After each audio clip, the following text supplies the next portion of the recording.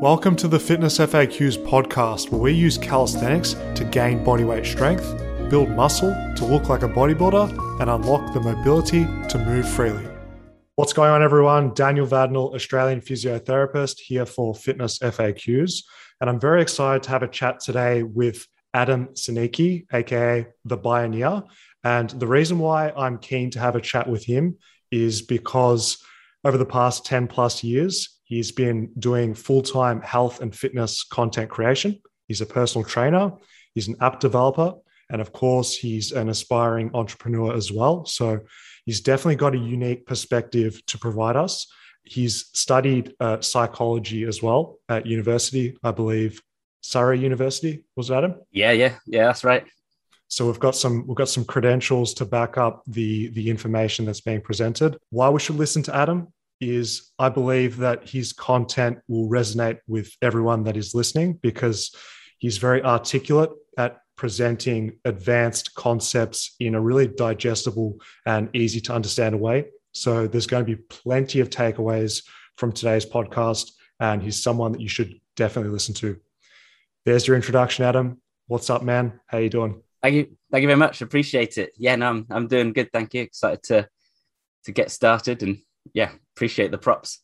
No worries, man. So with today's podcast, I want to essentially divide it into a few broad topics that you've got a lot of experience with. So we're going to talk training, we're going to talk psychology, we're going to talk productivity and technology, and just a few health, lifestyle, and general questions as well. Does that sound good?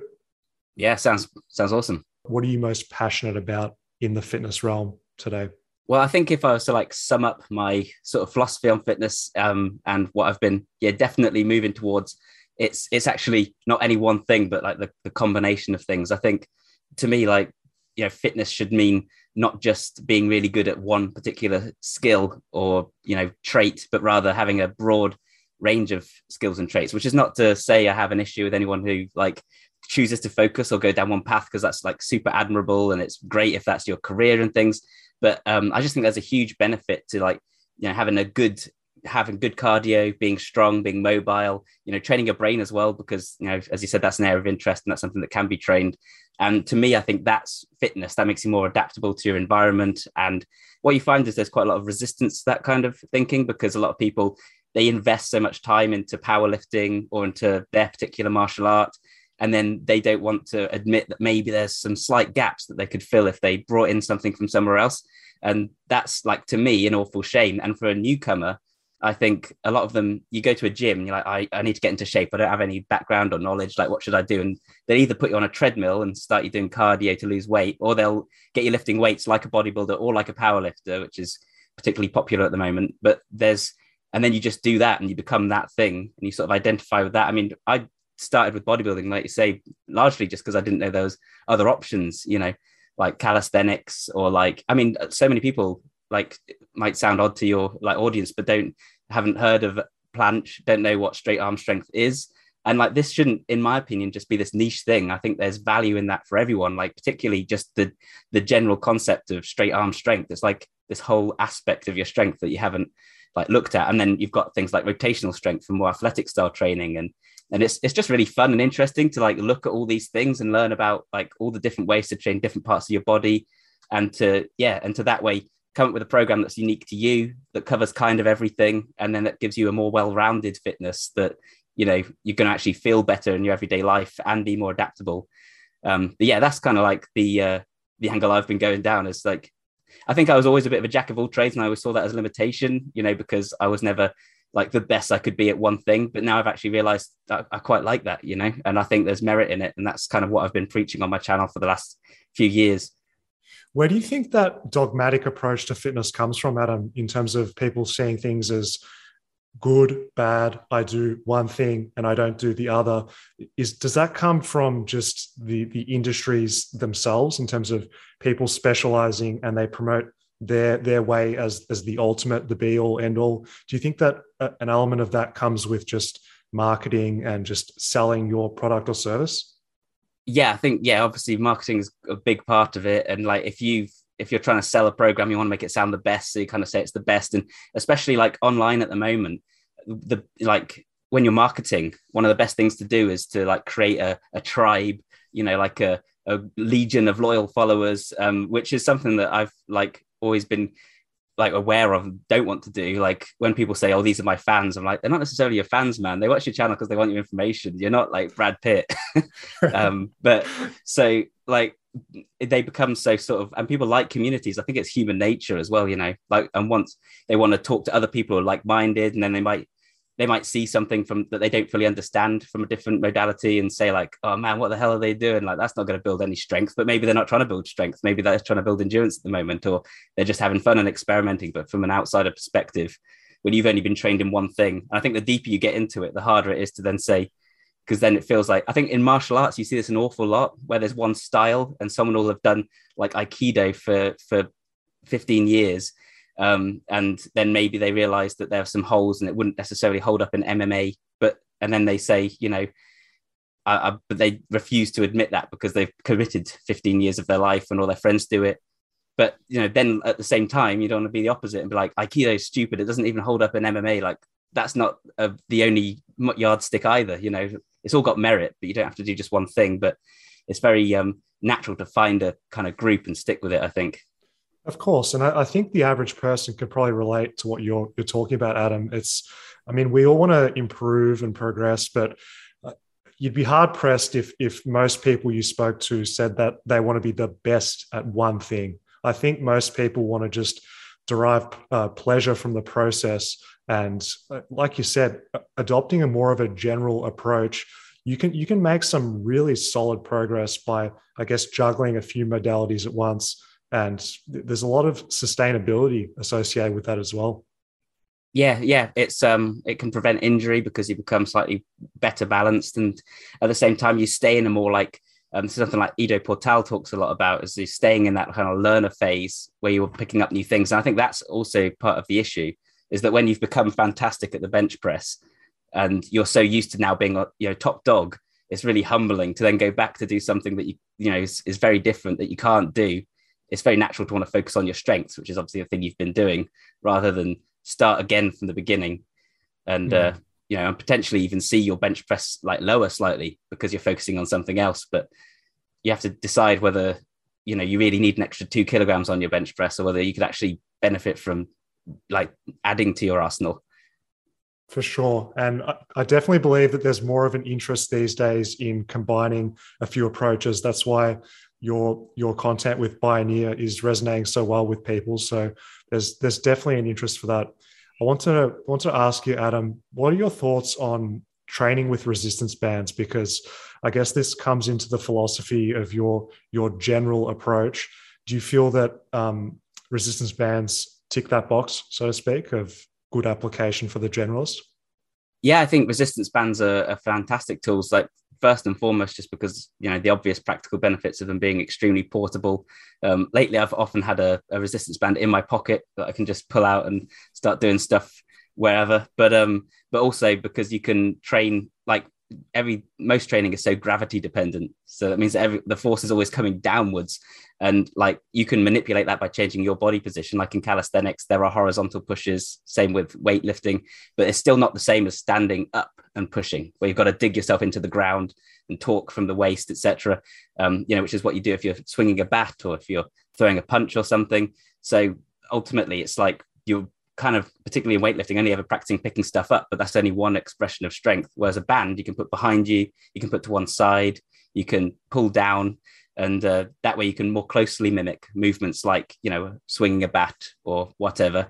You can take like an Indian club and swing that, which is a big heavy club with the weight distributed more towards the end. Really great tool. And you can use that to kind of practice a swing. But there the weight is, again, the angle of resistance is straight down. So it's not the same. You're not pushing through the route that you would be taking if you're swinging a bat.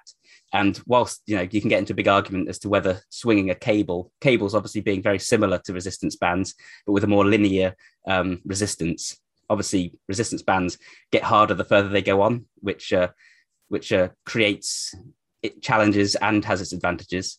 But yeah, you could argue that something like that is very different from swinging a bat in real life because it's not explosive in the same way.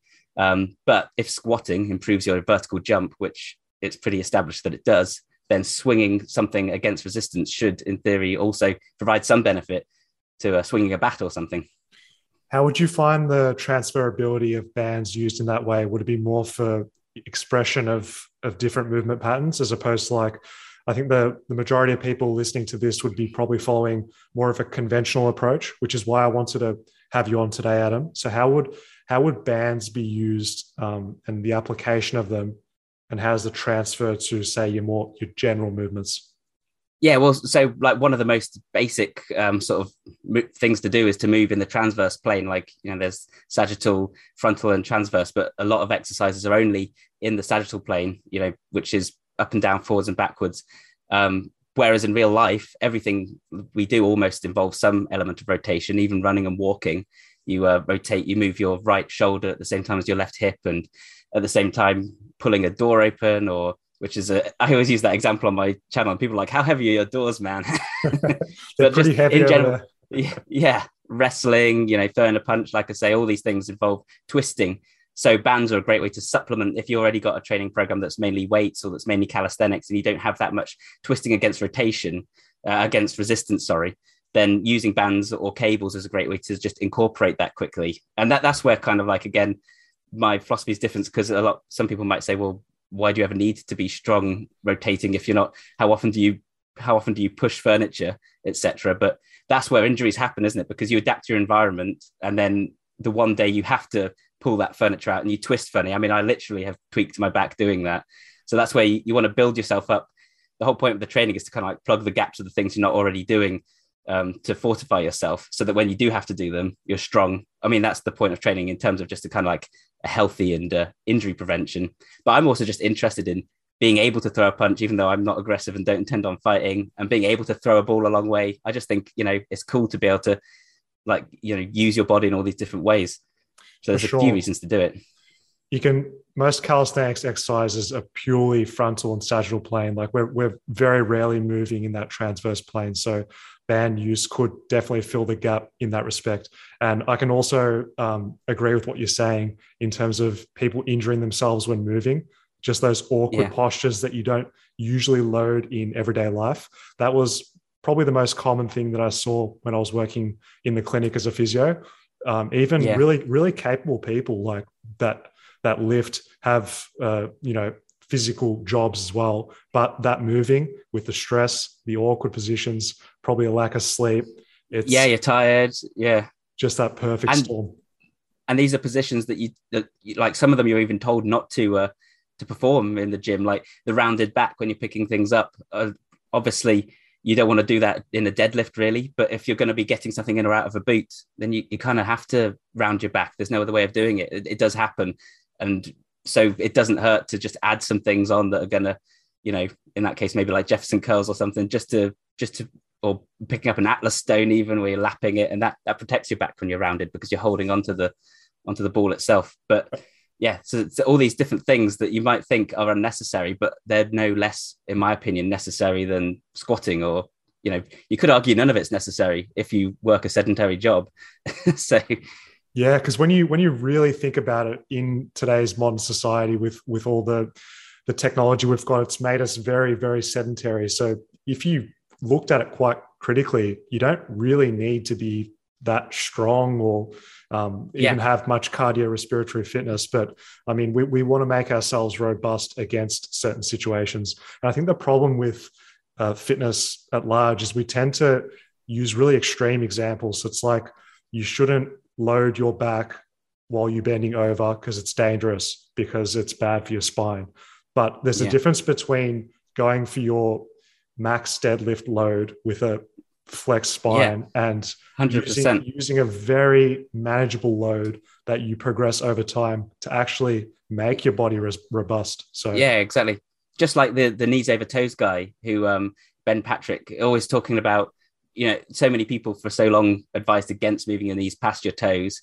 I think it's like enough people have heard now that that's actually fine. And in fact, it's encouraged. But obviously, you're not going to go and do a sissy squat with like 100 kilograms across your. That will hurt your knees. Like that's the difference, and it's moving, and that's where bands can be fantastic because they're so light.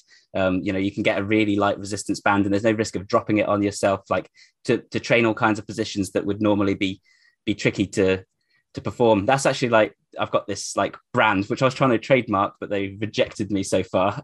Super functional, and the idea behind super functional training, because obviously functional training has got this bad rep as a name because it's so broad, it doesn't really describe anything. So my argument is that functional training, we are functional, like you say, because our lifestyle doesn't demand much from us. Like if you have a bit of kyphosis and tight hips, like you're perfectly formed to sit at a computer. So you're completely functional for what you need to do. The problem is that we sometimes need to do something else. But so I say that you should train to be super functional. Like, you should be more than functional so that you're resilient against those situations, but also just because it's cool and interesting. Like, the stuff you never need to do a handstand push-up, but it's awesome. To me, it's that's super functional. Like it's an additional skill that you don't necessarily need, but all the stuff you gain from learning to do a handstand push-up is going to make you like more invincible in so many different positions. You're going to learn so much about your body. Like it's cool in itself, but it also packs a ton of value. I think you're preaching to the choir, Adam. I don't think we need too much convincing with that. But I don't know if you've heard of it, but like handstands and stuff, really good, man. They're pretty fun. They build strength, they build muscle. I think you should really just start. Yeah. So why not? On that line, you seem to be promoting a bit of this functional training, functional aesthetics. How does one go about, I guess, having somewhat the best of both worlds? So being able to do cool stuff with their body, but then also being able to have some muscle mass in the process. Is there any way you like to go about that combination? Yeah, well, there's a few options. First of all, like the combining different modalities option does that, because obviously you can do aspects of bodybuilding and aspects of calisthenics and aspects of throwing a med ball, and you'll get some of everything. And bodybuilding gets a bad rap for being non-functional among the crowd, but I actually like bodybuilding a lot. Like I learned a lot of really good stuff from there. Like their highest rep ranges are really good for like building strength, endurance, and isolating does have its place. And it's not like I think a lot of people just sort of have this issue with bodybuilding. They're an easy target, but I don't think it's particularly non-functional any more so than anything else. So you can do that, but also a lot of the things that you would consider functional, like we're talking about moving in the transverse plane, which would broadly fall under the category of functional training because it doesn't happen a lot in any given strength sort of form of hobby. That actually builds up like these great obliques, and like you get all this detail down the side of your abs. And if you look at anyone like Bava Fitness, all these people that are doing twist, they've got an incredible midsection compared to like someone who just does crunches for their abs and maybe just braces their core in heavy lifts. So actually functional training tends to be very aesthetic. Like your shoulders are nuts. The kind of like detail, like, the striations and things. Like a bodybuilder would probably love to have that kind of detail in their shoulder. And you've gotten that from all the calisthenics you've done, which, we said is, I think, related to functional training in that it's not just your typical lifts. So yeah, if you can like build up some basic hypertrophy with more maybe bodybuilding style stuff, and then you're adding on movements that you wouldn't normally do, you're kind of like filling in the gaps. And I think that's like CrossFitters, and that's another whole can of worms. But when they have fantastic physiques because they're moving in slightly less conventional ways, and they're doing heavy weights for higher repetitions and things. And so, in a lot of ways, that's more functional style training. And they have, obviously, maybe some of the big names are getting a little bit of help. I don't know, but I think it does lead to a pretty good physique, that kind of training. Of course, yeah. So it's just a matter of doing a bit more, I guess, homework in your training. So doing the basics of bodybuilding, which would be a progressive, higher volume approach with a combination of compound and isolation movements, but then to get quote unquote more functional and I guess diverse movement patterns. What I gather from your teachings, Adam, is just introducing those movement patterns that go in those different planes of movement with more complexity associated with the movements, and that'll help people get there. Just look at what's missing in your modality and like borrow some things from somewhere else that kind of plug those gaps, and you'll find it improves your sort of injury resilience, but also does benefit your physique because you're training stuff that otherwise would go untrained. Perfect. And I just want to touch a point that you mentioned was strength endurance. And I notice this comes up a fair bit in what you're teaching online. How do you feel for, say, the average person who just wants to just improve broadly? Where's the merit lie in people training max strength versus strength endurance? Is there one that you gravitate towards more than another, or what's your approach?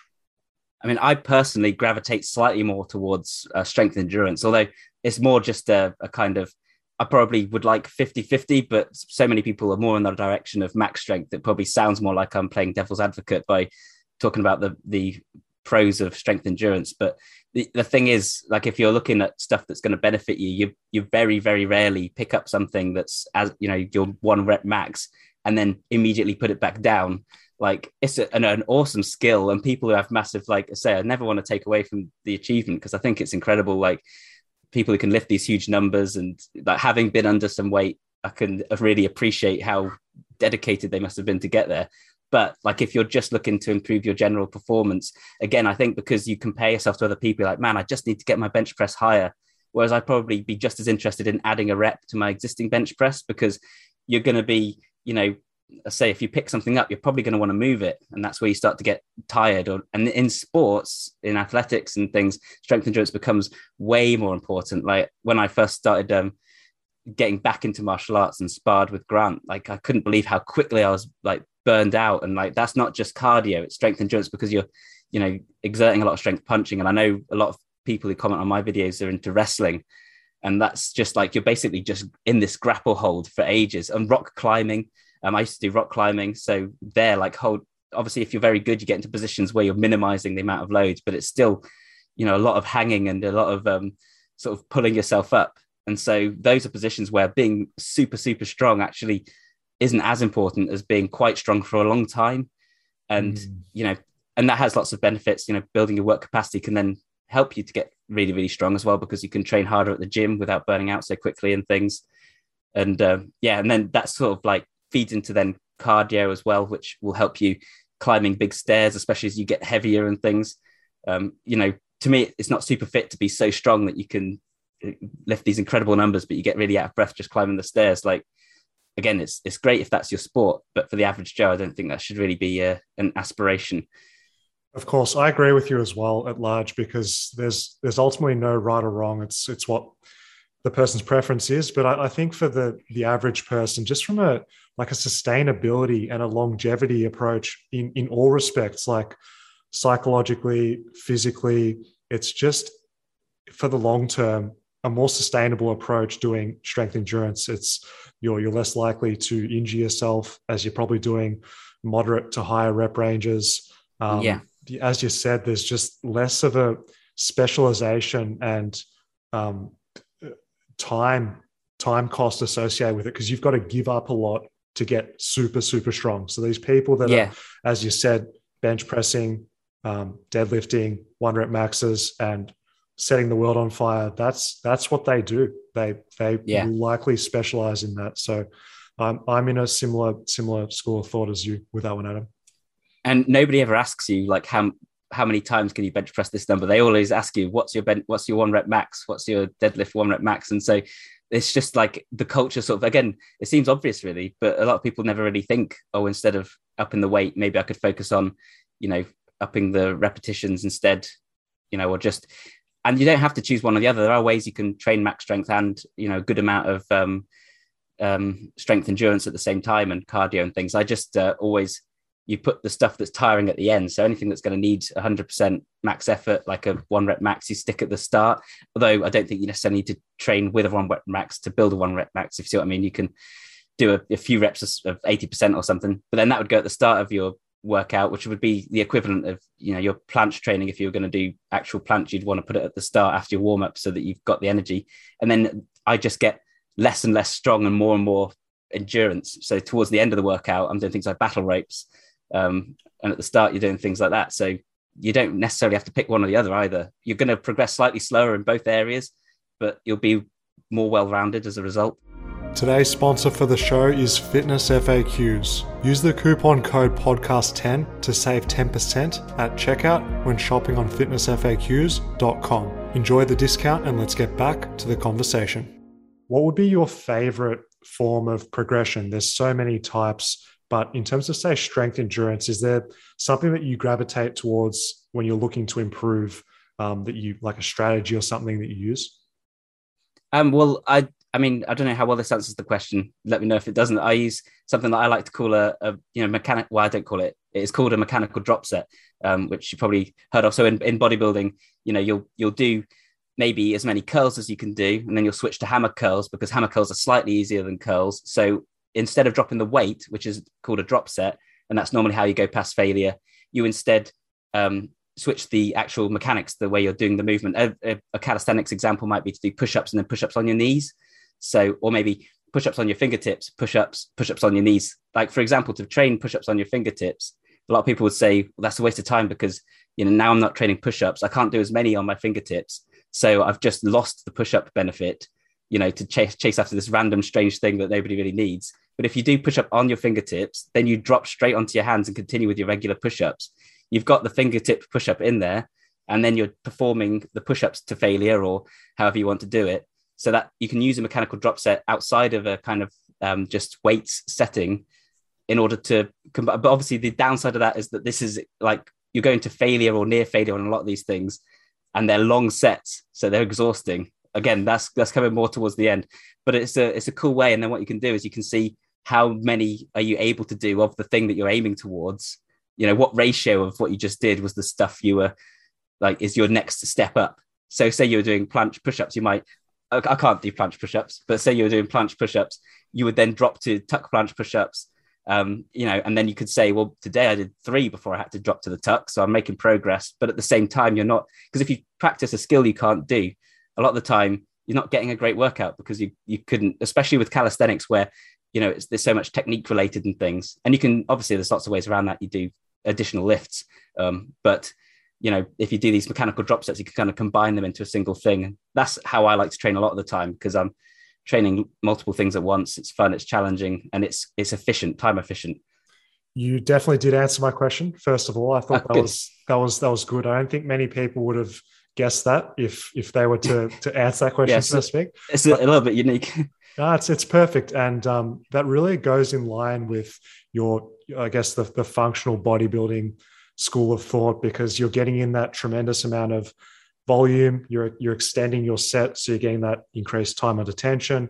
All really good stuff. Example that came to my mind when you were saying that, Adam, was something that most people could probably relate to. Would be like, just say you're training your core and you're doing hanging leg raises. You've done as many as you can with straight legs. And instead of just doing straight sets as your way of progressing that, if you were to take Adam's advice of the mechanical drop set, you could do your straight leg ones until your form starts to break down. And then you tuck your knees. So you've decreased the lever arm and you're still training that same movement pattern, but you're doing a drop set. Exactly. Yeah, that's exactly what I use, that exact example. And I like to also use you can use a medicine ball to start with. So straight legs with a medicine ball, then straight legs, then tuck. Then you can do a hold as well. You can vary the tempo within a single set. So you're really just blasting everything. It depends on how far you want to go in that direction. If you want to get really mean, and this is more for hypertrophy than anything else, then you can do something called burns at the end, which is where you literally just do the final bit of range of motion that you've got left. So say you're doing the hangs, like if you can now barely lift your legs, you just do that until you can. I don't recommend that for a beginner. You'll have DOMs for like a long time afterwards, but that sort of training is surprisingly good for hypertrophy if that's an interest of yours. You just got to build up to it and be careful with it. I can tell your inner bodybuilders coming out through this conversation. I know. I can't help but get a bit sadistic with people. Like I always got to hold back, like when I'm training, like with someone, I'm like, yeah, now do that. And like the devil on my shoulders, like, yeah, make them do some burns.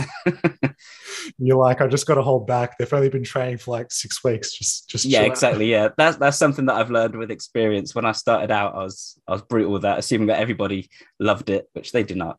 No, we want that buy-in. We want them to be in this for the long term. I've learned that as well the hard way. Yeah, Moving on, Adam, I'd like to talk a little bit about isometrics because, as we said at the start of our conversation, the isometric type of training, unless you're into calisthenics and maybe, I guess, some more niche strength modalities, you probably don't really know what isometrics or static strength is. How do you go about applying this, and what do you find good use for it? We can talk strength, we can talk muscle or flexibility, whatever you'd like. sure. Yeah, well, obviously, for those that don't know, isometrics just being holding a position, not strengthening or lengthening the muscle under tension, but just keeping it in position. So holding a barbell at 90 degrees in a curl, and then just doing that as long as you can. And calisthenics naturally lends itself really well to that. If you're trying to aim for particular skills, like a planche or handstand, because you're just holding that position for as long as you can. And, there's tons of benefits to that initially. In particular, I think that can be really useful. Lately, I've been focusing on breathing, because that can be such a limitation when you're training. But if you're doing isometrics, you can really just hold the position. You can focus on breathing through it, which can then help you in a bunch of other movements where you're not now holding your breath. Because I think that's a problem, particularly with more advanced skills. You'll sort of go red in the face and you get dizzy and things, and that's going to prevent you from progressing. So doing some sort of isometrics is a good way to do that. Also, isometrics are really useful for just learning stability. A lot of core stuff is like anti-rotation, anti-flexion, which means keeping your core solid against someone pushing you. When you pick up something heavy in front of you, that's anti-extension, because you need to prevent your back from bending. Sorry, it's anti-flexion because you need to prevent your back from bending forwards. So you need to stand up backwards, essentially, to maintain an isometric position. So you're doing it all the time. But something I've been talking about quite a lot recently on my channel is overcoming isometrics, which is a slightly different version. You're still static, but in an overcoming isometric, you're pushing or pulling against an immovable force. So in the example where you were holding a barbell at 90 degrees, that's called a yielding isometric, which is what most people would think of when they hear isometric, which is where you're just holding onto it as long as you can, and then eventually your arms are going to start to give out, or for a set duration of time. With an overcoming isometric, the bar would be chained to the floor and you'd be giving it 100% max effort, trying to curl this thing that isn't going to move. And that has entirely different unique benefits, but it's also a really interesting way to supplement your training. Yeah, I've looked into those overcoming isometrics quite extensively for mobility training, Adam. Yeah. Oh, cool. Yeah. How do you apply that? The same way that you just described, but you're taking your joint to its end range of motion and you're contracting it against an immovable object, so it's not moving. And then when you let go, you're able to go further than you otherwise would, because you're essentially teaching your nervous system at that end range of motion how to generate force and access a new range of motion. So rinse and repeat that, and you can get more mobility. Yeah, because mobility obviously is not just flexibility. It's like flexibility plus strength, the ability to get into that position naturally. So by doing that, you're strengthening the antagonists, and also using overcoming isometrics has been shown to, in at least one study I read, to relax the antagonist muscles. And that's the big advantage of a overcoming isometric, is it's more about the neural drive. This doesn't build muscle in the same sense, because you're not creating muscle damage. I mean, you might get a little bit of, metabolic stress or something in there, but primarily this is about learning to exert force through that muscle. And it's so different from performing even a 1 rep max. So if you were to perform a deadlift overcoming isometric, you just try and deadlift a weight that's too heavy to pick up off the ground. In a regular deadlift, you might be performing your 1 rep max. First of all, the movement only lasts a couple of seconds. Secondly, because of the strength curve, only a small portion of that movement are you going to be pushing in, giving a 100% effort, because there's momentum, there's changing of the lever arms and things. So you're only as strong as your weakest link, basically. Whereas within an overcoming isometric, you're able to exert max force for the full duration, which tends to be 6 to 12 seconds, tends to be the kind of recommendation. And it is quite intensive on the nervous system. But by practicing this, you're actually teaching yourself to recruit motor units, because in any regular lift, you've got the size of your muscle, and you've got how much of your muscle you're able to actually utilize in a given movement. And this is, essentially brain training, nervous system training, where you're strengthening pathways and learning to recruit those motor units. And so this is a really good way of practicing that. And a great example for calisthenics would be, if you want to practice straight arm strength for the planche, you could stand near a wall and straighten your arms in a planche position and then push against. Obviously, again, carefully, because too much force, if you don't have the strength in the elbows to resist it. No one breaking their walls if they've got landlords or whatever. So just check. That would be awesome though. Yeah, it'd make a good viral video, that's for sure. Yeah, right. I just pushed down my own wall, man. Exactly. But I think yes. Yeah, the general application of isometrics would be gaining strength at that joint position held plus or minus a little bit, right? Yeah, they say it strengthens 15% above and below, roughly, according to the research. But that means you just have to, if you want to practice full range of motion, then you just need to practice 3 different positions. But a lot of people will use this specifically to train weak points. So if you're doing a squat and you tend to get stuck down the bottom or at a certain position, then you just find that position and you practice it there. And another really good thing to practice there, which is related, is a quasi-isometric, which is an extremely slow movement. So a squat that might take a minute in total or 2 minutes in total. And that completely eliminates at least the momentum and forces you to just lower yourself. And that teaches an entirely different kind of motor unit recruitment, because now you're trying to exert very fine gradations of strength to move yourself up just that tiny bit extra, which is a lot more slow twitch, because you've got these motor units which contain either slow twitch or fast twitch, and they're different sizes and things. And you will only use the ones that are necessary for that movement. So if you're lifting something very heavy, you use lots of small ones and a few big ones. If you're using something very light, use just a few small ones. Eccentric quasi-isometric, so excellent for side splits. So if you're someone that wants to improve, say, your middle splits with your legs straddled apart and trying to get essentially your groin towards the ground with your legs straight, you can imagine what Adam is saying in the application is you'd start in a straddle and you would be holding an isometric contraction with your adductors, but it's yielding because as the set progresses, your legs are slowly going further apart, but your adductor muscles are still creating tension. So this is great because you're getting strength at length and you're increasing your range of motion, which is difficult to do without these specific and aggressive modalities like the eccentric quasis. Yeah, and the control you're getting there as well, which is so good for like preventing injury, because now you're not just flailing when you get to, it's not just flexibility, it's controlled. I expect you to be working on that, Adam. I'd love to see it in 12 months. I'll send in my homework. That's it, mate. That's it. Now, I noticed with the Bioneer content, you're filming outdoors a lot. And I know that's no accident, because I believe that you're quite interested in training outdoors for the benefits it provides as well. So what are some of the benefits of training outdoors, and why should we do it? Yeah, well, actually, it's funny because it's one of those things where circumstances dictated it a little bit. I already liked training outdoors, and I trained a lot in my garden, but I don't know, here in the UK in particular, people are a bit funny when you just walk in with a camera to a gym, and then during lockdown, all the gyms were closed. And as I got more high-tech equipment, I kind of was forced to train outside a lot of the time just to make the content and be able to speak on camera. But and that's sort of over the last couple of years become like part of it. Like people watch, I think, partly for the view as much as it's very serene. You've got that with the presenting. Yeah. It's really easy to digest. It's so much like it lends itself, like the lighting sorts itself out, and there's no reverb with the audio. Like a lot of things become a lot easier as well. But at the same time, like there's huge merits to training outside, because for everything we're saying about slightly different, more awkward angles, and training not just in a single plane. Like when you lift any barbell or dumbbell, it's a straight line and you're lifting it in a linear motion.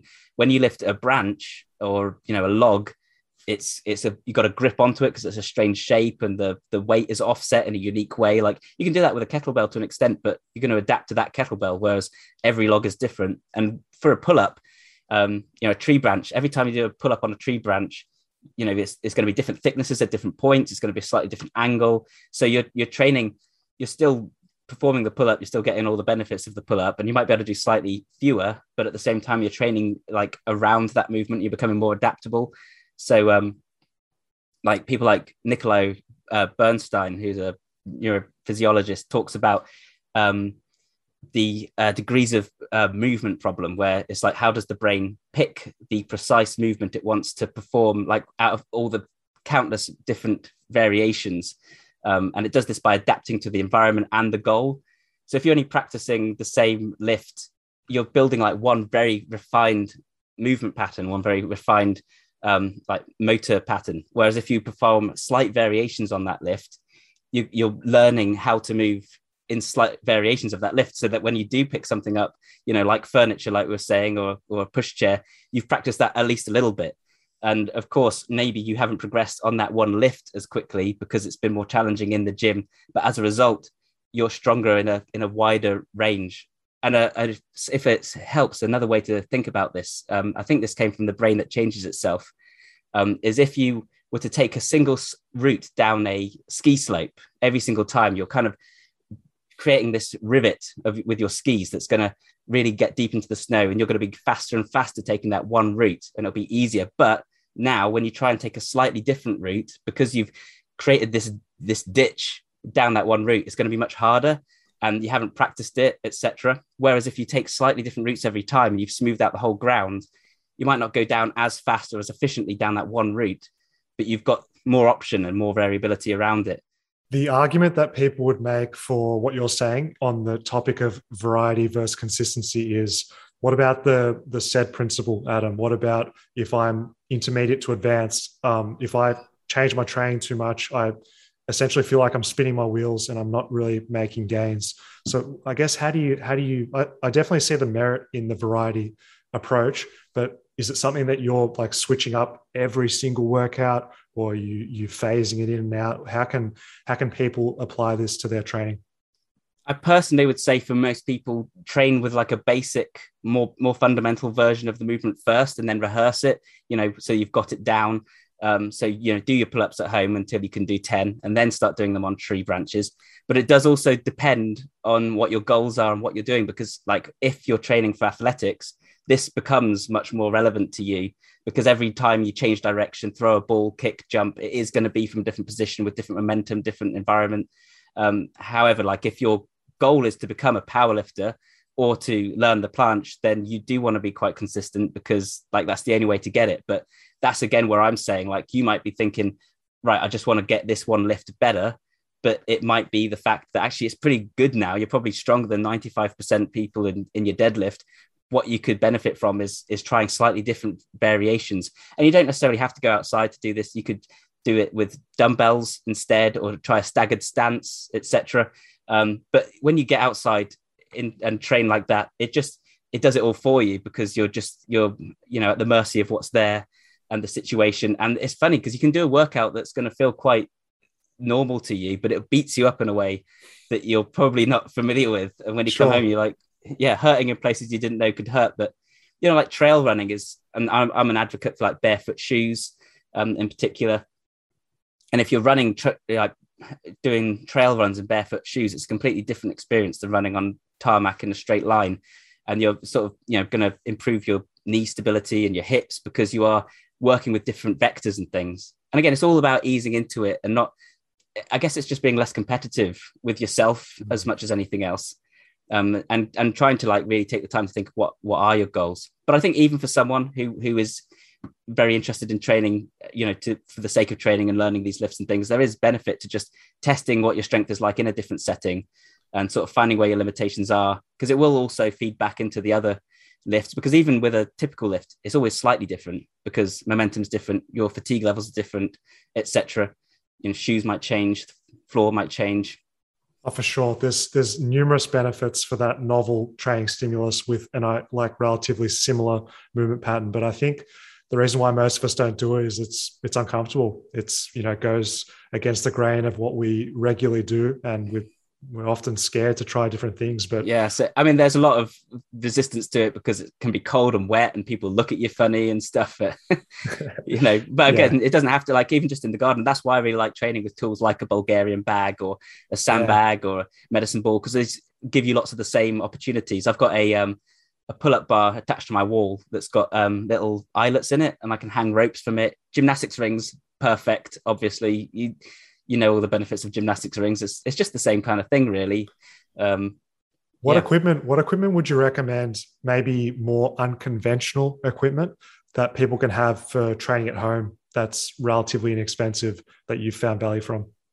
Yeah, well, like the stuff I just listed there. So you got your sandbag, which is a great tool. It's basically just a bag full of weight with 2 handles on it, and sometimes more handles. And you can do all your regular stuff like cleans and deadlifts, etc. But you can also swing it around, and it has the benefit because it's called unaccommodating resistance, where the weight this weight inside the bag shifts as you're lifting it. So it is different every time, and people like wrestlers like this because, again, it's like trying to wrestle a person who shifts every time.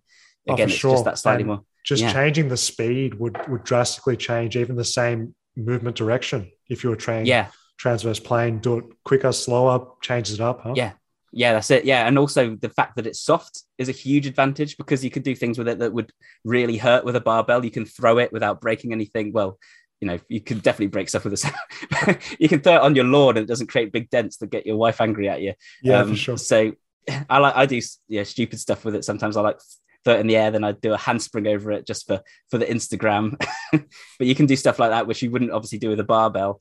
And it's fun to me, training like that. And then you got your medicine ball, which is a big heavy ball that you can just throw against a wall, or again, being careful with your walls, you can throw it against the floor, which is safer and things, and that builds ballistic strength. And again, it's a very transferable skill. You're throwing in the way that you would throw.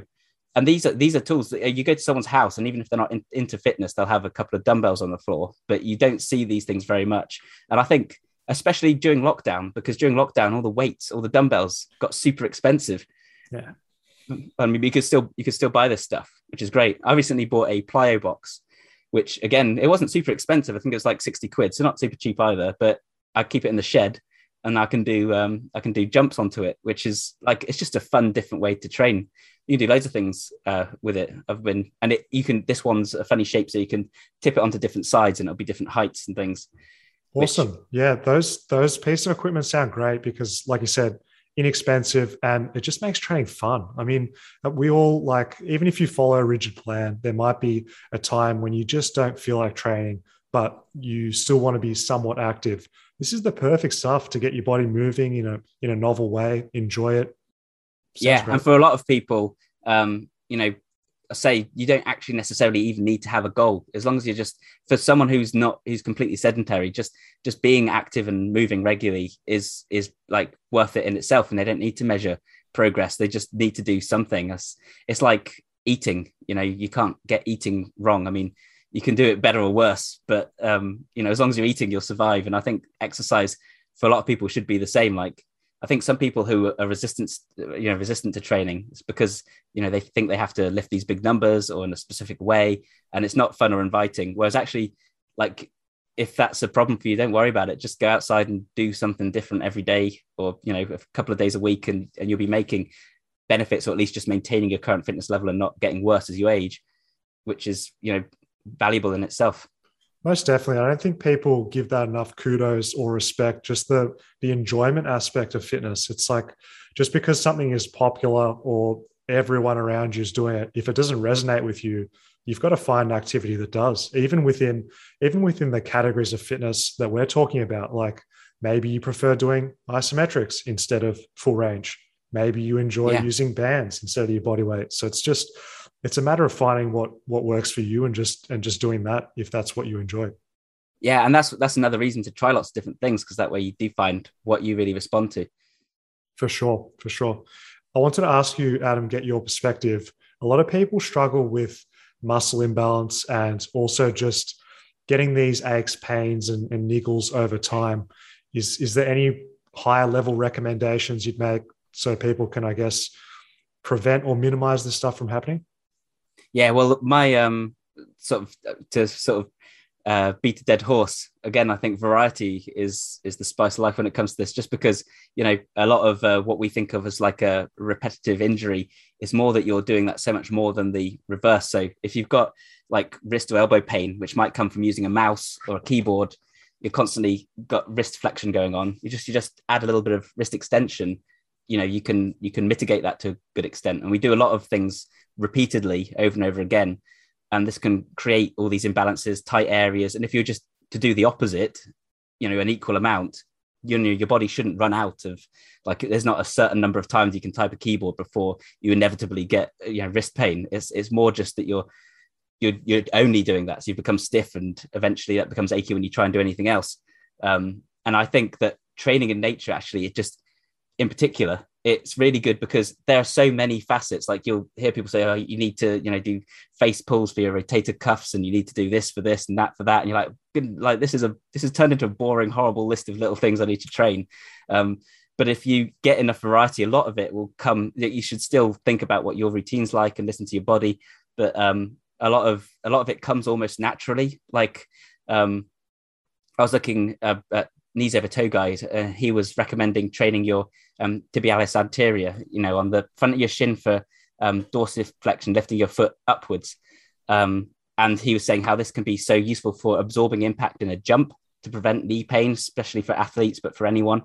And I'm like, it doesn't make intuitive sense, because how would you train this in the real world? Like if we were in the wild, we'd always be jumping, but when would we ever stand on our heels and lift our toes? And then I realized it's swimming is how you do it. And then so I looked it up, and yeah, that's great. So if you just get a variety of different types of movement and training, it almost takes care of itself. Like, our issue is with doing just one thing all the time.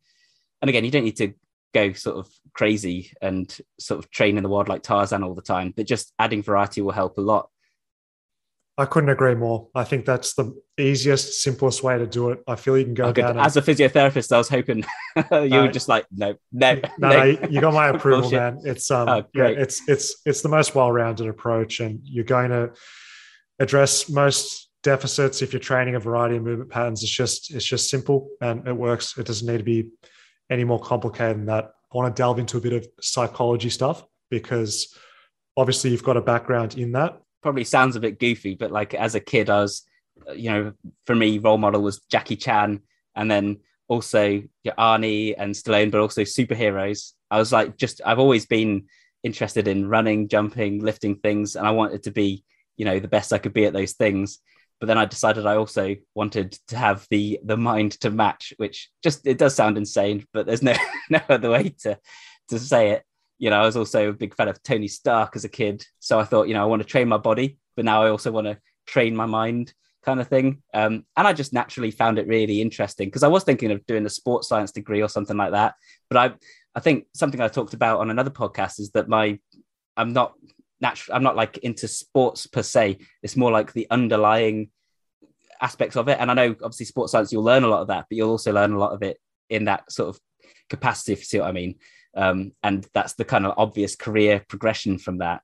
So I took psychology, and I'd done it at A level, and I enjoyed it. And I've actually found that since then, it's the relevance to the fitness stuff. I then did a personal training course, you know, supplementary since then. And I worked as a writer for a long, long time, writing health and fitness, which is where a lot of my knowledge actually comes from more than anything else.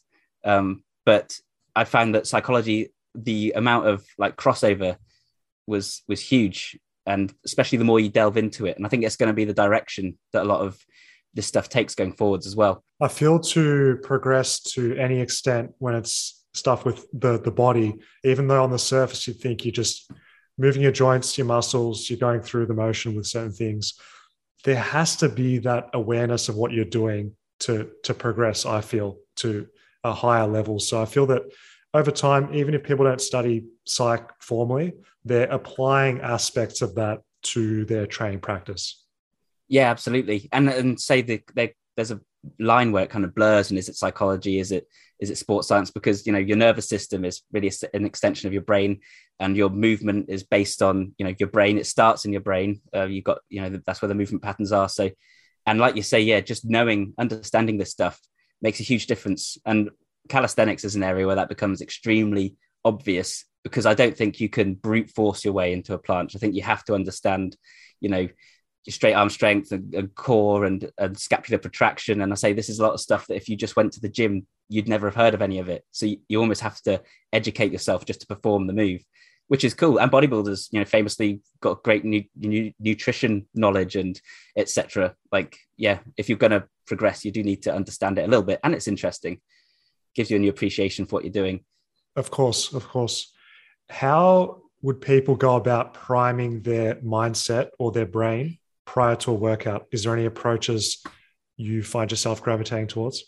Yeah, well, first in priming would just mean obviously preparing yourself and getting into the right state of mind, etc. But it can also, it can have a couple of things encapsulated within that. So on the one hand, motivation, etc. It sounds simple and obvious, but like if you ramp yourself up for a workout, it makes such a huge difference. Like the right. If I'm not in the mood to train, I'll watch like a clip of Dragon Ball Z or something, and I'm like, now try and stop me. Like I love that. That's great. It's on. Yeah, sort of massive nerd in case that hasn't come across. But yeah, and then the other aspect of it is priming, as in sort of like firing up the neurons and getting them working in terms of what you want to do, because. In terms of like movement and mobility, a lot of it is not just the strength and the ability to move, it's also the proprioception and the ability to, like we were saying, engaging the right motor units earlier, which is, like I say, it all starts in the brain. So something super simple you can do is just like a warm-up set, like, weightlifters will lift just the bar for their ranges of motion, which just gets those neurons sort of primed and ready to fire. Once you've used it once, it's slightly easier to use those same neural pathways. And I did a video on this recently, and it's super interesting, called short-term plasticity. So basically your brain changes shape with time, but in the short term, you also make some of the pathways more and less likely to fire again than they just were. So when you bounce on a trampoline and you come off the trampoline and you feel like you're still bouncing, that's partly because those neurons have been lit up, so they're now much easier to fire again. And the same thing happens when you lift weights. So if you practice the motor pattern before you try and exert strength through it, and you can use overcoming isometrics in this way as well. So if you were to try and lift your 1 rep max or higher than a 1 rep max, give it max effort, you essentially prime those pathways so that you can then more easily tap into that strength. And you're probably aware of this because if you bench press 120 kilograms and then 100 kilograms, 100 kilograms feels a lot lighter, which, it seems nuts when you really think about it, but it's because you've primed everything ready to go again. Is that term called post-activation potentiation, if I remember? Yes, that's correct. Yes, post-activation potentiation it gives you like a minute of extra ease when it comes to contracting muscle, etc. But then the confusing part is that there's also post-activation performance enhancement, which lasts, maybe half an hour. And this is more to do with warming up and just getting the blood flowing and things. So if you want to take advantage of post-activation potentiation, you need to, say, do your overcoming isometric or heavy lift and then move straight on to the other movement that you're targeting, that you want to train, with no rest, really, just a minute. So you obviously don't want to fatigue yourself. However, if you perform like a conditioning activity at the start of a workout, you will get some benefit throughout the rest of the workout that follows. Yeah, right. So what I take from that is, guys, don't skip your warm-ups. Prepare for the movement that you're about to do, because that's going to give you the best performance. And I think we understand that on a surface level, but it's really important that we do it with intent in the way that we want to perform in our actual working sets. Yeah. So don't just warm up, have a set warm up that you do every time. Try and adjust the warm up to what you're about to be doing in particular. Yeah. And and then if you want to use the post-activation potentiation as an additional thing, you can do that immediately prior to the movement that you want to train. Perfect. So if you're doing your pull-ups, just say that your normal working set for a moderate rep range is 30 kilos. You might do a heavy single at 35 or 40 kilos if it's possible for you, and then immediately go into your working set, and you'll probably find that a fair bit easier. Yeah, and athletic coaches use this in contrast training, which is where they might, for instance, do a very heavy squat and then immediately do a vertical box jump, and they can exert more strength and explosiveness as a result. Now, I think we all understand that we should be warming up because you've just outlined that very, very clearly. But an issue that a lot of people have is staying focused and trying to achieve a flow state where they're in the zone, they're firing on all cylinders, because most people tend to get distracted on their phones or start chatting and they lose that frame of mind. What's your best advice for achieving and maintaining flow state? So yeah, flow state is a really interesting subject within psychology. And it basically refers to a state of mind where you're so honed in on something that you almost lose track of everything else. And people talk about time dilation, things seeming like they've slowed down, etc. I do think that flow states have a slight danger of becoming like this panacea where people claim that, I should always be in a flow state. There's actually benefit to relaxing and to letting your mind wander. And there's also, I think, as we're saying, people trying to sell things, and that a lot of people are trying to sell the idea of the flow state. And so there's a very description of a kind of set description. They talk about transient hypofrontality, where the whole front portion of your brain shuts down and you're just relying on instinct. Whereas actually, I think what you'll find is what most of us would describe as a flow state is really just the parts of our brain that we use for that thing are what's active, and there's not chatter anywhere else. So it's not a magical thing. It's just focusing like 100% on what you're doing, which lets you essentially direct all of your mental faculties towards that thing. And a good example is if you talk on the phone whilst you're driving on hands-free, I mean, you're more likely to crash. You don't feel like you are, but the stats say that you are. And so the same thing happens when you're training. You're not going to crash, but if you're talking on the phone or doing whatever, then you won't be able to perform as well. And so there's a few ways that you can improve your focus. One is to find the right difficulty level for you. This is something that games designers use all the time. So if it's too hard, you give up and you find it miserable. And if it's too easy, it doesn't provide the necessary challenge. Like you see people going into the gym and just curling these light weights. And of course they're looking around because they're not, yeah, exactly. It's not really doing anything for their biceps, but it's also very hard it's boring. And they're probably doing that because they've been given this list of things to do. But that's where doing something like a handstand push-up is fantastic, because it completely envelops your senses. Like if you're not focusing on the handstand, you're probably going to fall over. Like you can't really do handstands and watch TV, or at least not. I mean, maybe you can probably do a handstand and write a book. But for me, if I want to be up for more than a second, I've got to focus. And that's amazing because it's using more of your senses. So again, to use computer games as an example, like you're always like, I can't focus on my work, but I find it so much easier to focus on a computer game. It's because you've got lights and sounds and the dopamine hits. And so, I mean, make your training intrinsically motivating by doing things that you enjoy. And essentially that means learning, because the brain loves learning. When you play a computer game, your brain enjoys it because it is learning. It's, every time you get that sound, it's a reward for doing it correctly. And every time you get a game over, you've done it wrong, and your brain releases chemicals, dopamine, to help you, perform better the next time. And that's extremely addicting. And training can be the same. It can be addicting, in which case you don't even need to think about getting into flow state, because just like you don't need to get into flow state when you watch a film, because it's enjoyable. I really like where you're coming from with that explanation, because it ties into, again, your argument, I guess, for variety as a powerful way to train. Because like you said, if people are getting bored, they're going to get distracted. It doesn't meet that level of difficulty and or excitement. So it's going to be hard to concentrate. So if you guys are finding that you're losing focus with your training, you might have been doing the same stuff for a while. Maybe you're not quite clear on your goals, or you've just been going through the motions with your training. So that's huge. I really like that too. Yeah. And just like involving the brain a bit as well. So that's why hand balancing is so much fun, because you're listening to your senses a lot more.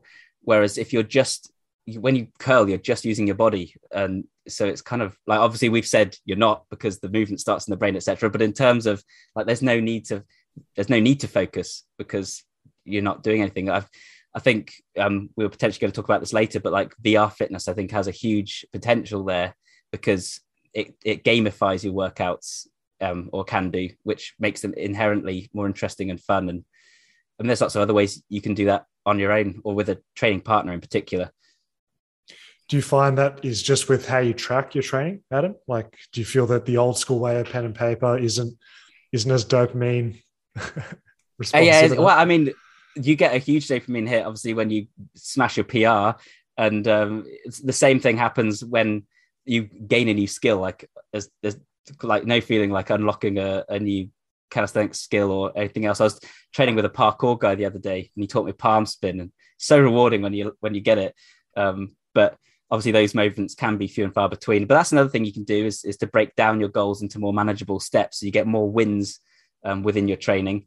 But yeah, I mean, obviously, it's very useful to track your skills, and that can be a form of gamification in itself, like tracking progress. But at the same time, so you can just make things more fun. Like when I'm talking about the mechanical drop set, it's more varied within a single workout. You've got sort of micro goals within that training because you're trying to perform as many of each thing as you can do. So yeah, but again, it's very personal. It's finding what you personally find motivating and interesting. And I will say that sometimes I actually think there is a place for a distracted workout.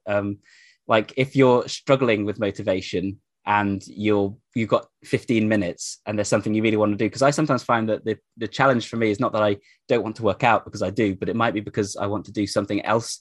And this is the only time in the day that I've got to do it.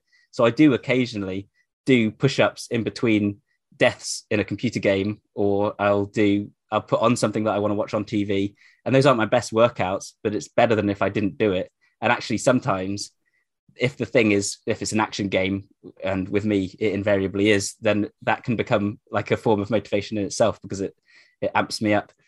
So you are a fan of greasing the groove style of training, as you just said? Yes. So greasing the groove meaning that you're performing movements multiple times, potentially throughout the day, but just rehearsing movements over and over again, which is going to kind of sound like the opposite of what I was saying about the variation and variety, etc. But again, there's a time and place for everything. And if you want to learn a skill in particular, greasing the groove is very useful. And again, this is from a psychological perspective. It makes a lot of sense because when you perform, say, a handstand, and if you only do it a couple of times, you're not really fatiguing your muscles in a huge way. I mean, like maybe the shoulders a little bit, but you can listen to your body there. But when you perform it, you are rehearsing those motor patterns and you're listening to the feedback and you're learning how to balance. So if you just do it multiple times, like more often, not going to failure each time you train, but just doing it multiple times throughout the day, you can increase your volume without, feeling it the next day. And you might not build muscle, but you get the brain gains because you're learning how to do the skill better. For skill acquisition, it's absolutely huge to be doing more practice more frequently as opposed to a big chunk at once. Because as you said, fatigue is more likely if you just spend one massive period of time doing handstands, as opposed to breaking it up. You're more likely to have clean technique. You're getting more practice. That's definitely recommended. Yeah. And something else that I think we mentioned previously, spaced learning, is this idea of taking your learning and breaking it into separate chunks throughout. So it's often used by students who are researching or revising for an exam. And instead of doing your revision in one hour chunk, you might do it in 3 20-minute chunks with a short break in between. And what we're talking about, priming the brain and getting the particular neural pathways flowing, which is changed by the way they're responsive to neurotransmitters and things. But if you take time out, it kind of cools it down and you're essentially like starting the engine again from scratch. So it's closer to your brain. Doing 3 sets of 20 minutes is 3 separate training attempts, which doing one longer one isn't quite as beneficial because your brain's already primed, you've already woken it up. You're not practicing retrieving that information so much because you've already, got it going, if you kind of see what I mean. Yeah. So breaking it into 3 smaller ones. It seems to assimilate what you've been doing in a more condensed fashion, right? Yeah. And then in the time in between, you get benefits also, and by distracting yourself. And also that's how we use information in the real world. We don't just, we're not always ready for it. Sometimes we have to dig it out of nowhere. So by greasing the groove, you're also getting the benefits of spaced repetition, because every time you're doing it, it's like a fresh new workout kind of thing. Interesting. Yeah. So you get additional benefits there. This ties into another question I want to ask. What are your thoughts on multitasking? In a true sense, is not really possible. We switch from task to task. What is your thoughts on multitasking? Yeah, no, you're correct. Yeah, it's really serial tasking. So you do switch from one thing to another. In terms of the merit of multitasking, yeah, if you want to be as productive as possible, you want to really focus on that thing. I'm a big fan of the book Deep Work, by Cal Newport, which he talks about just shutting off everything. I mean, my schedule's quite packed at the moment. That's the only way I can do what I do. I used to write like up 10,000 words a day and up to 20 or more in a day. And I would do this just by sitting down and just focusing on that one thing. And it's the only way I've been able to, sort of pay to grow my own business as the Bioneer and do all these other things. But I've also found that actually from a performance perspective, focus is extremely valuable, but so is being able to switch your focus. And I've recently found that I think I have a bit of a deficit there. So I've been looking into brain training methods to try and fix that, because I can be like this nutty professor type person where someone will talk to me and I'm like, do what? Because my brain's off thinking about something in my head. And I think I might have partly done that to myself with those years of just sitting down writing for hours straight. Because I remember reading in one of your blog posts that part of your regular routine is getting into a cafe, working for 7-8 hours on 3 coffees with some synthwave, if I'm not mistaken. Yeah, that's exactly it. Yeah, I'd shut out all other sound and just really focus up. But I think a lot of people could benefit from working like that. If you're in a job where it's got loads of meetings and loads of, calls. And I used to get really frustrated with clients that would email me and be like, oh man, I've got this job for you. Would you like to jump on a Skype call? And then we jump on a Skype call and talk. And they'd be like, yeah, this is the 500-word article. I'm like, just give me the specs. It's almost, I said they were playing business. They enjoy the sort of, enjoy pretending that it's an important thing and having this meeting. But, I was paid by the word. So I wasn't earning money during these. So I ended up I used a guy who was a go-between just because he did all the talking. I knew he took a big cut of the pay, but I would rather that so I could just focus on the work and actually churn out these huge amounts. And now it's been a huge asset to me. I was talking to you before saying that at the moment I'm looking after my daughter a lot as well as doing the Bioneer. And the only way I can put out content still so consistently is, I sit down and I write it in one go and then I go out and film and I get it in one go. And so I sort of just get the essentials, come home, then I edit like a maniac. The takeaway productivity tip would be having a schedule which is quite busy where you're forced not to get complacent, because correct me if I'm wrong, but if you had an abundance of time, would it not be more difficult to get all that done? Because surely at the back of your mind, you're like, I've got to spend time with family. I've still got to do this work. There's no time for complacency. I guess maybe just section off periods of time where you're going to be doing, set deep work and then spend some time with your family. I spend a lot of time not working, but when I am working, I'm really working, if you see what I mean. And I think that's the big difference. And yeah, I think a lot of people, especially it's hard for a lot of people right now because they're working from home for the first time. And, they're not used to this and they might be in the room with their partner who's also working from home and chatting over coffee and things. But whilst that's kind of nice, it would be nicer if you both finished, in half the time and then you could actually go and do something nice together. That's my take on it. And this is trainable, just like everything else. So brain plasticity is the ability of your brain to change shape and adapt in much the same way that your muscles do. You create new neural pathways. You can even birth new neurons, and you sort of are what you repeatedly do in that sense. And so, if you now, if I had more time, would I struggle? I'd never look at Facebook. I come in, and it sound like a brag, but I don't. I have no trouble just focusing, and it helps that I really love what I do now. But I have no trouble, and I think it's just rehearsing that thing and just really sticking at it. And I can't remember, I think it's the YouTube channel Better Ideas, and he said it in a really good way. He said to get into a flow state, with work and things, there's always going to be a bit of resistance, maybe about 30 minutes. So you have to know that it's coming and push through anyways. And it's if I can just write for 30 minutes, after that point, I'll be in the zone, and you kind of have to trust it and not give in to the temptation to go and do something else, because then it'll never come and you'll just be restarting from scratch each time. That's absolutely massive advice. I think where, I guess, under this mistaken belief that we always have to feel super excited to work or do the activity we're about to do. But half of it is just like you said, it's the routine, it's time, place, putting in, getting yourself into that environment and just accepting that there's going to be that resistance, but just embracing it, shaking it away, because I think it's almost like a superpower, man. If you can be like, okay, I'm not going to procrastinate, no matter how boring this is, how much of an itch I have to do something else. Yeah.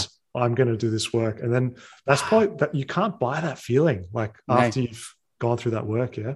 Yeah, 100%. And like, especially now with more people working online and working from home, I think it's going to be a massive differentiator. I say it's literally the only thing that's allowed me to grow the channel is just consistency, and just bashing it out. And I've seen other people try and they get distracted and they don't make a video that week, or they, you just got to sit down and do it. It is like training. You just got to show up. And if you have writer's block when you sit down at the computer, one of the best things you can do is to just write anyways and fix it later. Like, you might think, oh, this is awful junk I'm writing, and that's fine because you can go back and fix it. Once you get into the flow, you'll be writing much better, and you've just got a few minutes worth to go back and fix. But it's probably better than you think it is anyways, in all honesty.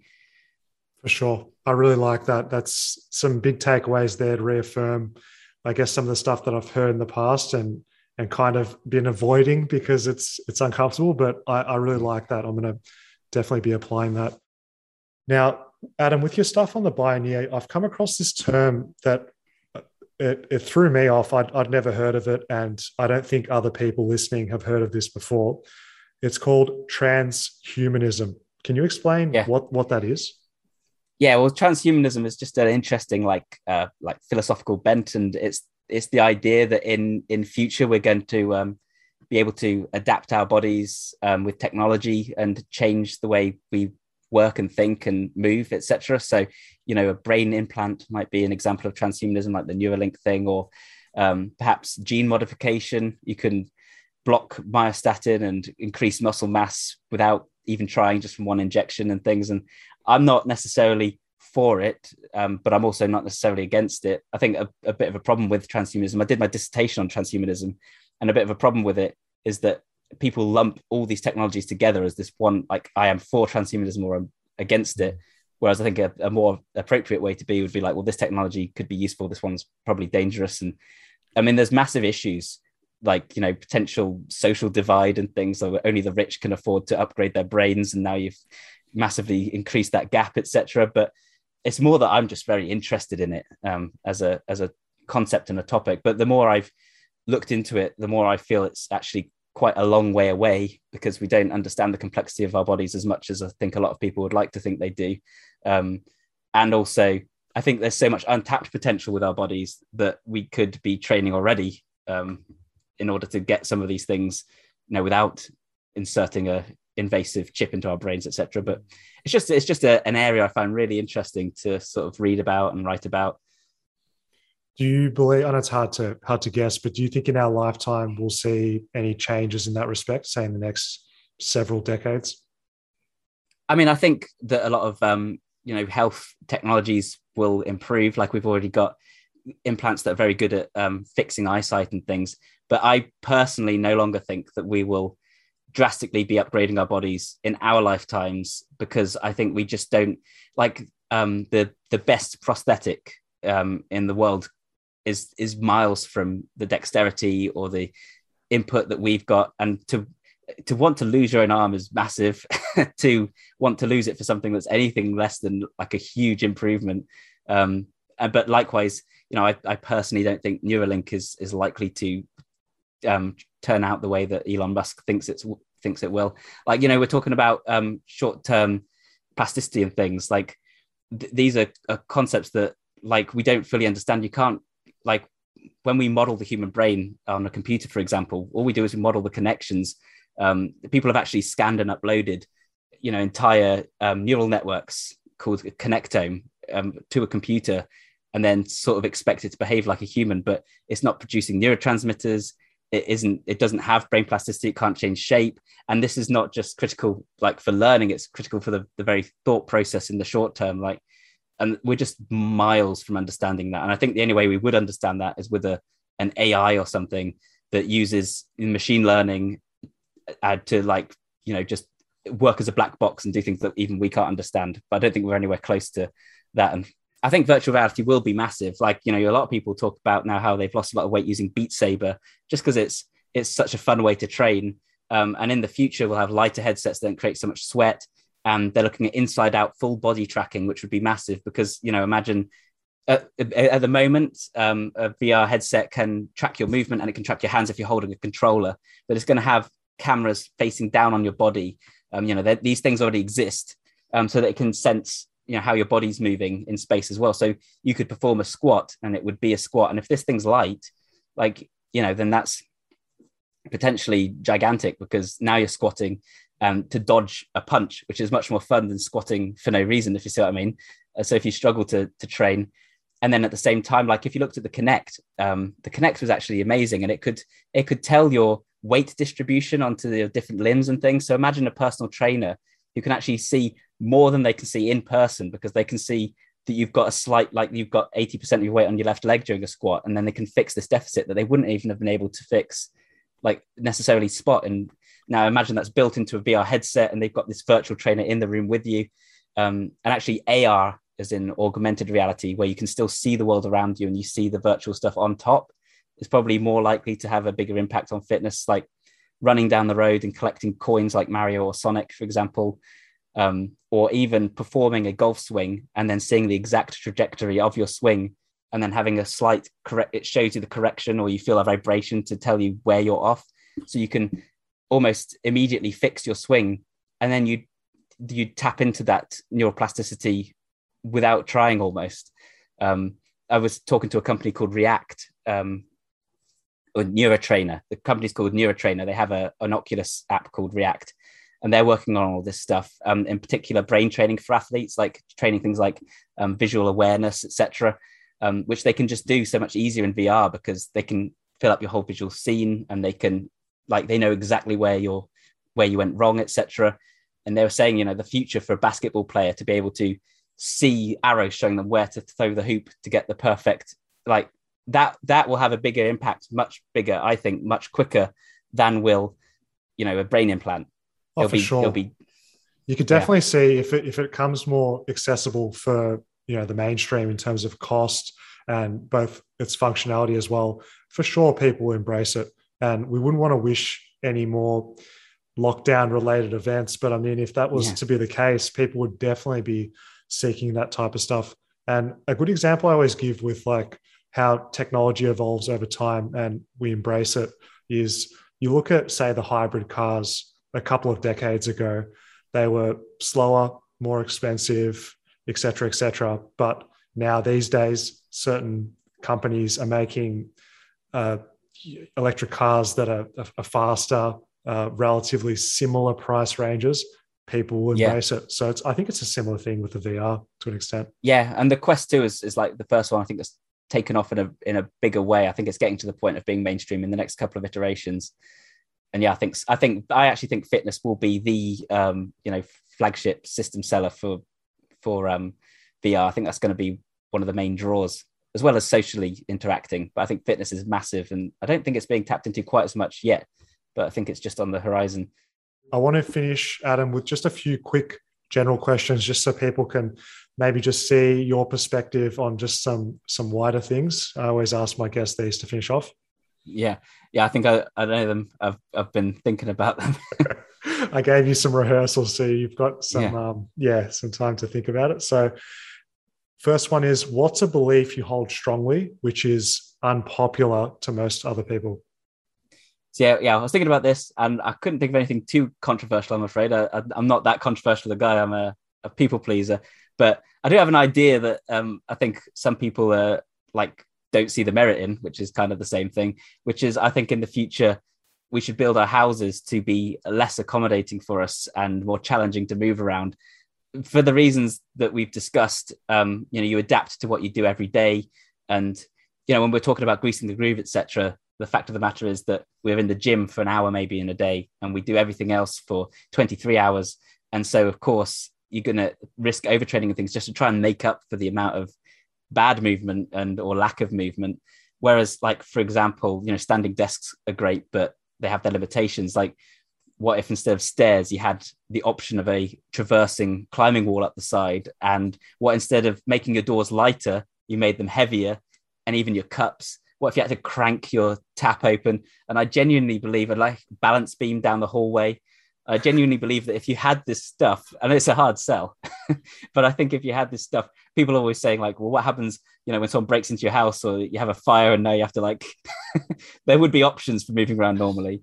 But I think this kind of like small activity throughout the day would actually prevent a lot of the kind of decline that we have, both physically and mentally. I think it's healthier for us. Now everyone knows the answer why you do so much transverse plane stuff, because your house, as people say, literally heavy doors. You've got the heavy doors. I haven't sold my wife on the idea, but you can sort of make it up yourself. Like I've done the experiment where I just carry a kettlebell with me the whole day, so everywhere I go I bring the kettlebell. But like, yeah, I mean, I think the problem is that we don't move enough, and if we were forced to throughout the day, then I agree with that as well. And you always hear about, say, the less extreme example is as people get older, they shouldn't live in a double story house. But as you said, if you don't use it, you lose it. So that function, that basic mobility to ascend stairs and descend stairs, if you've got a house with that quote unquote challenge as you get older, you're going to be more capable than other people for longer. Yeah. And obviously there's exceptions and injuries and things that make that not possible. But it's just crazy when you think how comfortable we've made everything, to the point where you don't even have to bend over to pick something up because everything's at our waist height. And I don't know, I genuinely think that it sounds crazy, but in the future, I think maybe not, balance beam in the hall, but I think there might be a little bit more leaning towards that direction. Well, you can see with how, as we discussed, technology's made everything easier, quicker. You can get food delivered to your house at the click of a button, all this stuff. We know that life is getting easier. That's why people voluntarily do exercise, because we crave that challenge. We crave that growth. So just integrating it into your day with weird, awkward things is the pioneer's tip. Yeah, exactly. Yeah, it is. And we can do that ourselves until we have houses that try and kill us, which is the dream. Of course. My next question for you is, what is the biggest lesson that you've learned this year? Yeah, so I think this one is not training related or anything. I think the thing I've learned this year is more personal, that I can't fix everything or like help everyone that I want to help, and I have to like learn to step back. It's been a particular thing in lockdown where I can't like leave the house so much, and where I've had to look after my family here a bit more, because I mentioned to you, my wife's, we said at the start, pregnant, and had to look after her. And I just always worrying about friends and family and things, and to the point where maybe I'm not like, they don't even need me to worry about them in some cases, or in other cases it's not my business and I can't help. And instead of being stressed about it, I need to like learn that it's not necessarily my responsibility. I think as well this year I've learned that I have a slightly more anxious tendency than I ever thought I did, because I thought I was never anxious, but I guess I have a little bit. And just a little bit of self-awareness I think I've gained this year, which is probably a good thing. If you could speak with someone, dead or alive, who would you like to chat with? Yeah, I struggled with this one too. I was really thinking about it. I think I'd probably go with Jackie Chan, just because I don't know if he's got some interesting political views now. I've like chosen not to read into it too much. Like I know he's slightly more controversial at the moment in China, I think, but so I don't really know. But in terms of like what is achieved, the way he moves, and like previously, like his personality seems like such a nice, genuine guy. I just think he's probably one of my biggest heroes. And growing up, he's the one who got me into fitness and so I'd love to pick his brain on like the way he trained and like how he came to move that way. And like, because to me, he's like an example of what I aspire to, because he's this amazing martial artist, but he also does these stunts and tricks and things. And, he's got a good physique. Like to me, that's like peak fitness. Like when you watch some of his choreographed fight scenes, I think they're incredible, especially, when he was younger.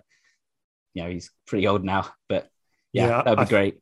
He'd be someone that would have a good connection with you, because it sounds like he's got a pretty deep understanding of all things physical and psychological. So I think you guys would have an awesome chat if that. Who knows if the Pioneer makes it big now that you're full time. Anything's possible. Well, if he's listening, so a bit of a long shot. I think a lot of people would expect me to have said Bruce Lee because I talk about him a lot on my channel, and I really like he trained in some really interesting ways. But actually, it's just that you got more information on his training and stuff is why I talk about him a lot. But Jackie Chan was always he was my guy sort of growing up. Got most of his films. Nice. No, fair. The last question I want to ask, because you've got such a wide understanding in multiple topics, fitness, psychology, all the stuff that we've discussed, is there any recommended resources that the listeners could delve deeper into to see some of your philosophy and stuff? Yeah, sure. I mean, I could be cheeky and plug my own book. I've got a print book, Functional Training and Beyond, which was a cool achievement, something I always wanted to do. So that's cool. Other than that, deep work that we're talking about, I highly recommend to anyone. That's the one by Cal Newport, talking about focus and productivity in that sense. I really like the book. You've probably read this one, I imagine. Overcoming Gravity, it's like such a tome. I'd recommend. It's not light reading, but it's a really good book in terms of understanding like the biomechanics of some of the calisthenics moves, which, as we were saying, is like an education in itself, because it involves so many things that you might not have considered. Like, I think if you've only ever done bodybuilding, like read that book and it's quite eye-opening. If you've only ever done powerlifting, it's quite different. There's a book called Peak, which is really interesting, which is just a nice description of like how athletes are training at the moment at the higher level and some of the other things they're looking at, like the microbiome and things. And these are all concepts that would give you like a 0.1% edge, perhaps, from a competitive standpoint. But it's just, to me, that's the stuff that's really interesting. Like, and it's like he's an educated guy, and I can't remember who it's by, Dr. Mark Bubbs, but it's just that's a really interesting, like, broad approach to training. So it can give you an idea of some of the other things that you could be doing. Awesome, Adam. I think we're going to leave it there because you've covered so much stuff that it's going to take me time to digest that. And I think the listeners might have to give this one a re-listen to fully absorb everything. But it was great connecting with you, man. And I highly recommend that people check out The Pioneer on YouTube and all the other social media platforms as well. So cheers once again. Thanks for your time, Adam. And take care, everyone. Yeah, thank you very much for having me. It's been fantastic. Really appreciate it. And thanks for listening. Pleasure. All right. See you guys. fitnessfaqs.com to master calisthenics and become a bodyweight pro.